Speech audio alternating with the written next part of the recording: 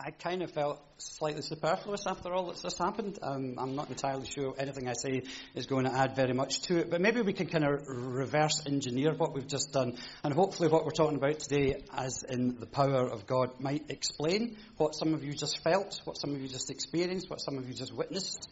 And hopefully, maybe if I don't speak for too long, there might be an opportunity for some more at the end. Andy missed out one incredibly important event that happened yesterday. I just can't understand how, with the whole world's attention focused on it, nobody this morning has mentioned that Celtic did the double treble yesterday.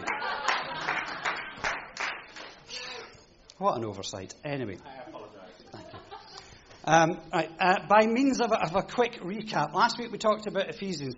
If you don't know where Ephesus is, you've probably been near it on holiday. If you've ever been to Turkey, it's over there somewhere. I've never been, but I'm told it's very nice. It's full of ruins.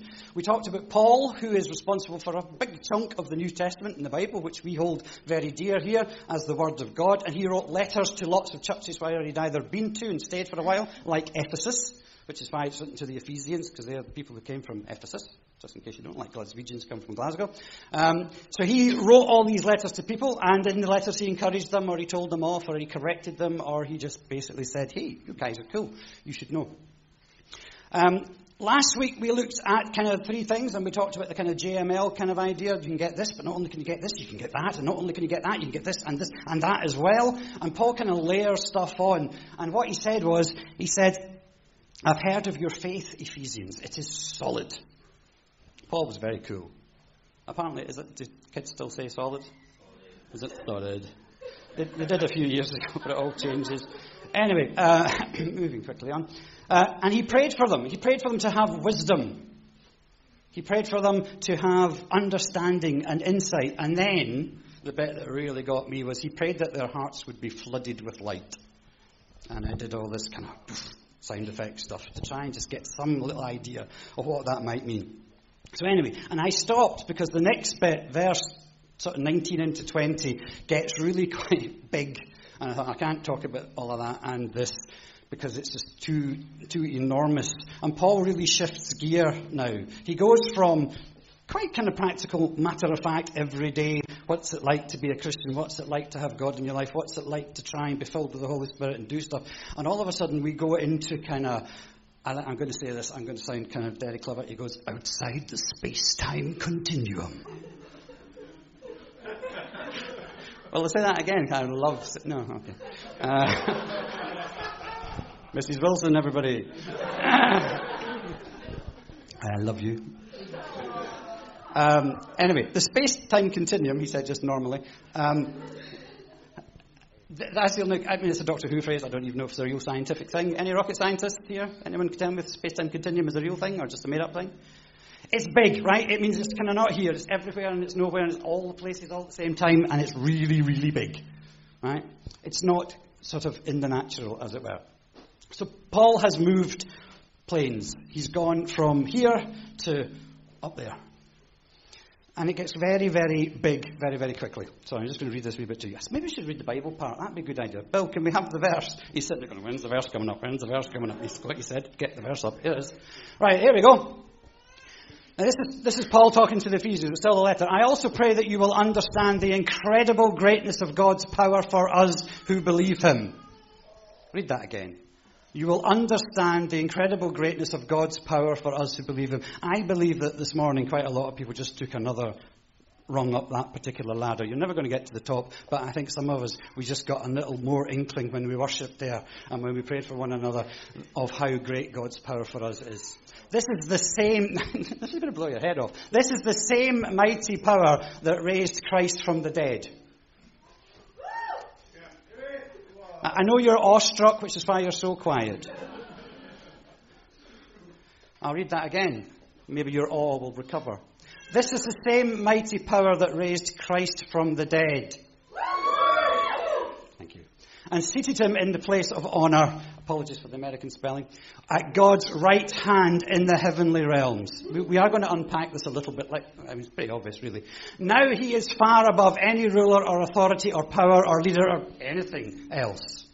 Not only in this world, but also in the world to come. Other translations have forever. Not just now, but forever. Past, present, future, the whole lot. God has put all things under the authority of Christ and has made him head over all things for the benefit of the church. I'm going to come back to that later on because that's the sucker punch. And the church is his body. It is made full and complete by Christ, who fills all things everywhere with himself. And at this point, Paul drops the mic. I'm done. I'll come back for chapter 2 once I've had a cup of tea and I lie down. Okay, now you might be asking, how did Paul know all this? Where did Paul get this from? How does Paul does he just kind of make it up? Does he just think, I think that today I'm going to come up with some theology and I will invent something and the whole of Christendom thereafter will sort of just basically revolve around what I'm going to write? Now, I don't know if you know very much about Paul's story, so I'll give you a very, very, very quick background to Paul. Paul was not a nice man. He was a kind of senior, what my mum would call, he's a high Hedron. One of the kind of senior men in the sort of the Jewish established religion, and he didn't like Jesus. I'm not sure if you actually met him up to this point, but he didn't like Jesus. He didn't like Jesus' people. He didn't like all these rumors of resurrection and the Holy Spirit and power and healing and miracles. He didn't like this at all. So he decided to do something about it, and he went about persecuting the church. He killed people. Well, actually, no, he wasn't even that good. You know what I mean? He wasn't even that brave. He held the jackets of people who killed people. That's how weaselly he was. You're going to kill somebody. Can I hold your coat? You know, that's just how kind of Paul was. So you can understand. Paul was on his way to a place called Damascus, and all of a sudden heaven opens. Zoof, big light comes down. Paul is struck blind, and he meets Jesus, and Jesus says, "Hey, why are you giving me such a hard time?" And Paul just went, "Oh, sorry." I'm paraphrasing. Anyway, Paul went off after this, and somebody, a nice fella called, help me, Ananias, that's his name, was basically told, go and see Paul. They went, sorry? Go and see Paul. You mean Paul? Paul, hold your jacket, I'm killing people, Paul. Yeah, him. Yeah. Go and see him and tell him it's okay. God's got stuff for you. So he did. And to cut a long story short, Paul then went away for a bit, and he basically received an enormous spiritual download. He basically plugged in some kind of fire wire thing, or lightning wire, into heaven, and God just went, here we go, it's coming! And Paul just kind of, oh, now, I was reading this up over the weekend because I had never really bothered about how long this might take, but apparently it could have been somewhere between 3 and 14 years. Scholars, of which I'm not one, disagree. I'm happy to go somewhere in the middle. So for a while, Paul basically had to just kind of make sense of all this stuff. So this is some of that. We're just getting a little sneak peek into what Paul got from God.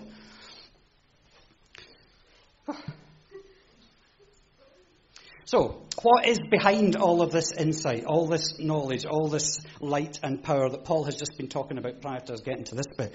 And it's all about power. This same power that we read. Could we go back to the first bit? Sorry. Thank you, Bill. This same power. This is where it all becomes huge, right? We have gone from planet Earth. We are now into the cosmos. We're into the spiritual realms. I'm going to say it again. He's not looking. We're in the outside the space-time continuum. I do like saying that. I'm sorry. Cinema near you. No. Okay. Now, this is suddenly just really, really big. And the Ephesians are kind of going, hang on a minute, you were just telling us this was all about us. We could be wise, we could have insight, we could have knowledge and discernment and power to do stuff. And now all of a sudden we're talking about big, huge, enormous stuff. So, this power obviously is the Holy Spirit. Now, you've heard of the Holy Spirit, we've heard of the Trinity, the Father, Son and Holy Spirit. The Holy Spirit is the power. It's interesting, when you read the Bible and whenever there's some really heavy lifting involved, the Holy Spirit seems to be there or thereabouts. Read Genesis, the Spirit of the Lord hovered over the waters. So when the world was made, it was the Holy Spirit doing all this stuff. The Holy Spirit was like the kind of contractor. That's maybe not the nicest thing to call the Holy Spirit. You know what I mean? He was the muscle, he was the mechanism, he was the power that got stuff done. And they're still doing stuff. So when we want to get something done and we ask God, will you do something? It's the Holy Spirit who rolls his sleeves up, gets down and does it. And that is the same power. It's really very, very big. So anyway, what does this Holy Spirit do? Now we're reading this. The Spirit raised the Son of God from the dead. I love the way the Bible just kind of rattles something like that off and moves quickly on to the next bit. Like, that's fine. Just raised the Son of God from the dead. So where are we sitting here? We need to unpack this. The Son of God was dead. That's big. That's not something that just kind of trips lightly off the tongue. Jesus had been killed. And we're not talking about some reanimation thing. We're not talking about defibrillators. We're not talking about something that Marvel might come up. They put special alien drugs in him and his body. This is not about a body. I imagine it's probably quite easy just to bring a body back to life and make it kind of do stuff. This was a spiritual death. Jesus had died and the Holy Spirit went down into death to get him and bring him back. This is not like a helicopter. This is not just standing at the top of a bridge with a rope. Jesus! I'm down at left. Got it? Right? That's cool. It's not like that. This was ripping Jesus out of death. Now, what is death? If you read in the Bible in... I thought I'd written the reference down, but I forgot. Romans 6:23. The wages of sin is death. All the bad stuff that has ever happened, ever will happen. All the stuff that we just mess up. There's a really good book called... there's a really good book. Really good, you should read it. One of these days I'll remember what it's called. Unapologetic. A guy called Francis Spufford wrote a book called Unapologetic. And he talks about the human propensity to stuff things up. That's what sin is. We all have in us that capacity to get it wrong, to do it wrong, to make it bad, to make it worse than it is. If you take all of that and everything, that's what death was there. That's basically what it equals. Sin equals death. So when we talk about sin and we talk about death, we're kind of talking about the same thing. It's a death of life.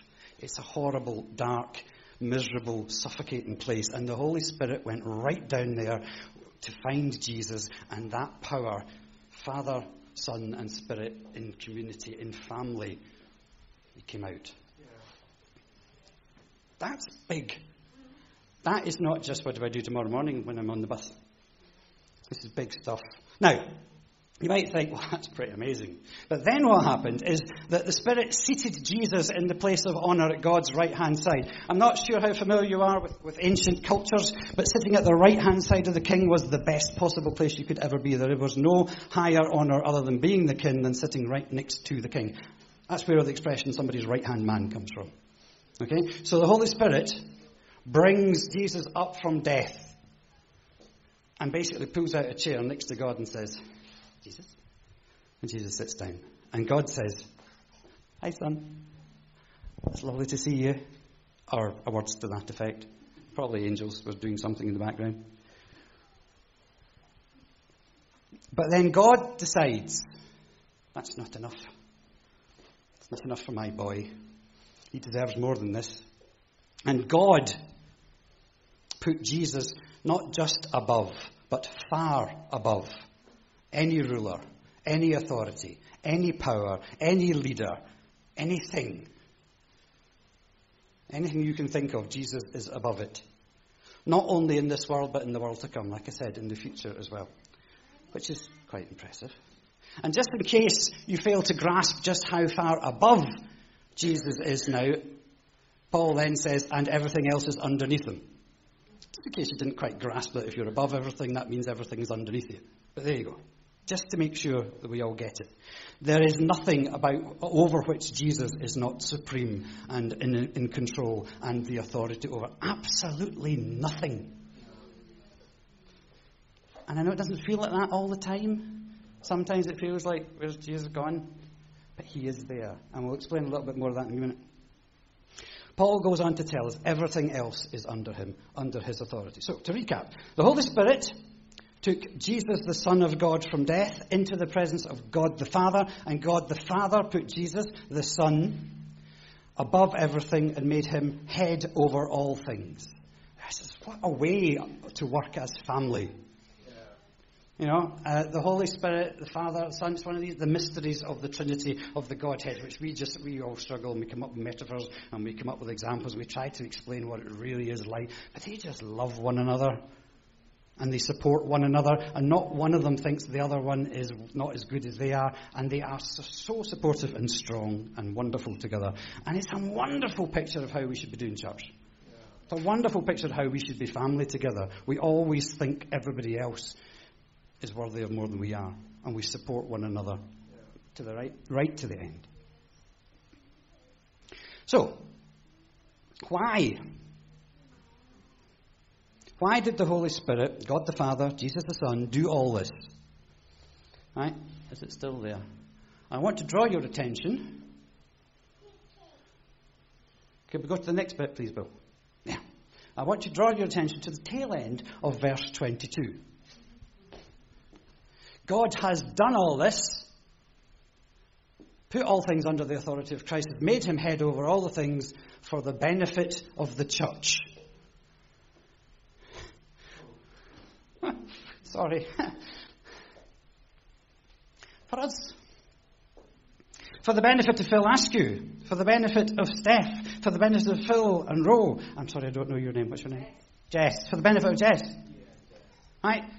God did all of that for us. Not for one another. Not for the Trinity. The Trinity would have probably been quite happy just doing things the way they did. Because, they're all supreme. You don't really need much else. But they did it for us. That in itself is just awesome. And then the next bit is one of these bits that Paul kind of goes on about a lot. And the church is his body. It's made full and complete by Christ, who fills all things everywhere with himself. Now, I don't know, if you've been brought up in a church background like I have, you've always been told that the church is not the building, the church is the body of Christ. Right? And that kind of, you get brought up in that all the time. But that actually means that you are the arms and legs, the feet, the hands, the mouth, the ears of Jesus. And then when it says, who fills all things everywhere with himself, that's us too. But what it also means is that no matter where you go, no matter who you meet, no matter what situation you're in or difficulties you face, Jesus is already there.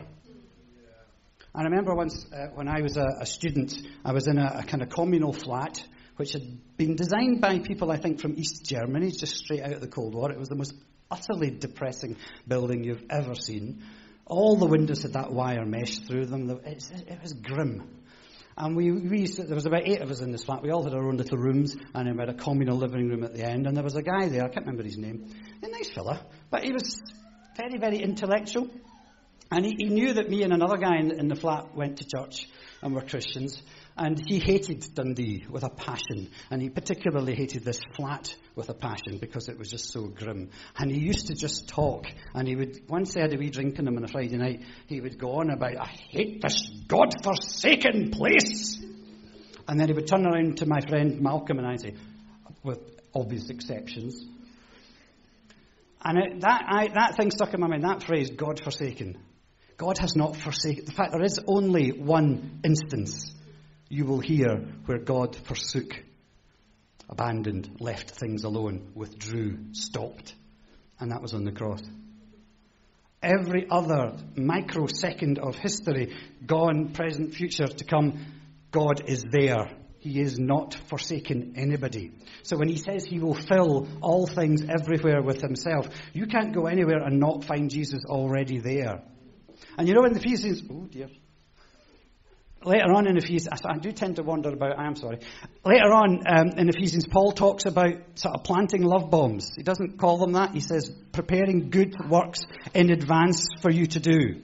So Jesus walks around your life 2 or 3 paces in front of you, planting little things for you to do later. You can like this one. This is going to be really good. See, when he stands in this and this goes off, this is going to be brilliant. This is going to be an opportunity for you to love somebody. Am I going to really mess up the PA in a minute if I keep wandering? I'm all right, good. And that's Jesus. Jesus is going ahead of you. And not only does Jesus go ahead of you into all these horrible, crappy situations, but you've got the Holy Spirit inside of you too. You have 2/3 of the Trinity. And you have God in overall watch. What can go wrong? The only thing that can kind of go wrong in that equation is probably us, when we don't listen and we don't do as we're told and we just think, I can't do this. So, I have missed out a huge chunk of this, which is probably just as well because we've been on for too long. If you want the same power that raised Jesus from the dead, as people sitting here going, I don't think I'll bother. No, I'm happy. I'll just cope. It's okay. If you want that power to sit next to you on the bus tomorrow morning or on the train on the into work, I always have a thing whenever I speak that if I can't give somebody something that makes sense tomorrow morning at 7 o'clock when you get up and you're feeling awful, then what's the point of having a wonderful time on a Sunday if it doesn't make any difference to Monday morning? So I hope this will give you some encouragement.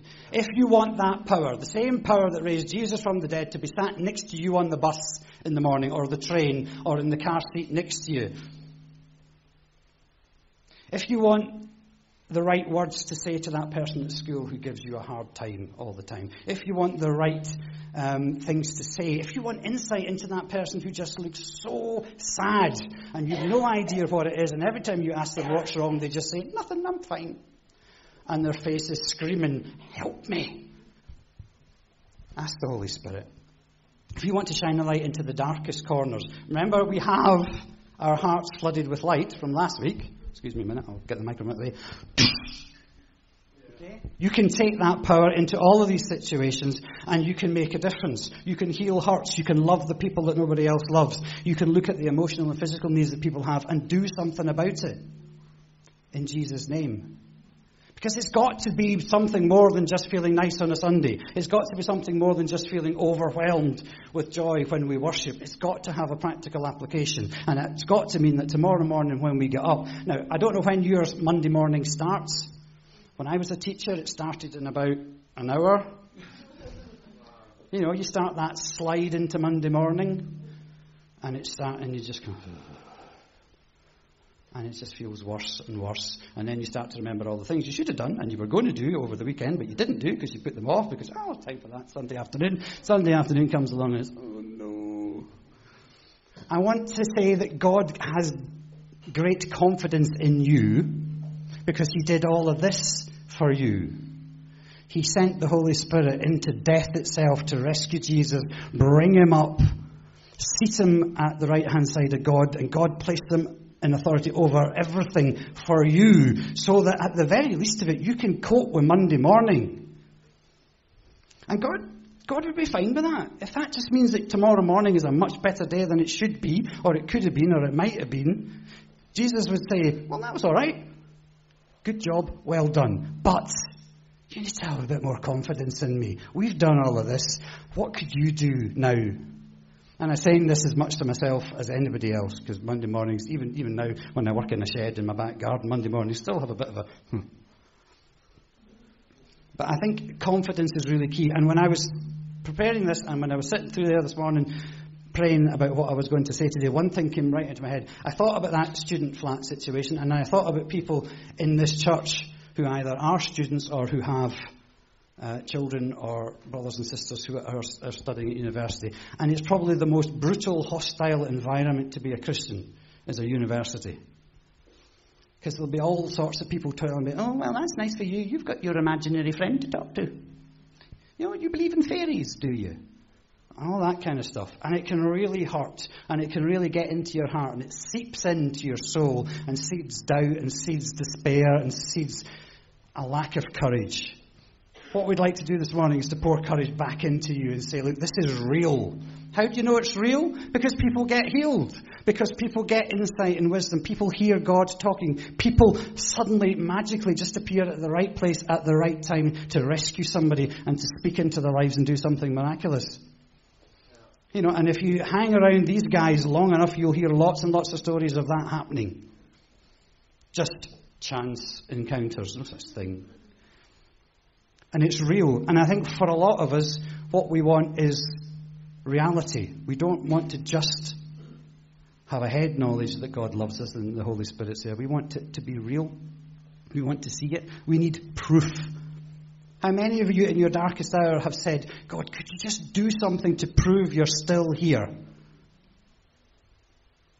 We've all done it. I mean, every single person in this room has felt the same way. So, I'm just going to read this back to you again. Bill, can we go back to the beginning? I pray, and I'm praying for us, all of us, myself included, that we will understand the incredible greatness of God's power for us, because we believe in him. This is the same mighty power that raised Christ from the dead and seated him in the place of honor at God's right hand in the heavenly realms. Now he is far above any ruler or authority or power or leader or anything else, not only in this world but also in the world to come. God has put all things under the authority of Christ and has made him head over all the things for us. And the church is his body. It's made full and complete by Christ, who fills all things everywhere with himself.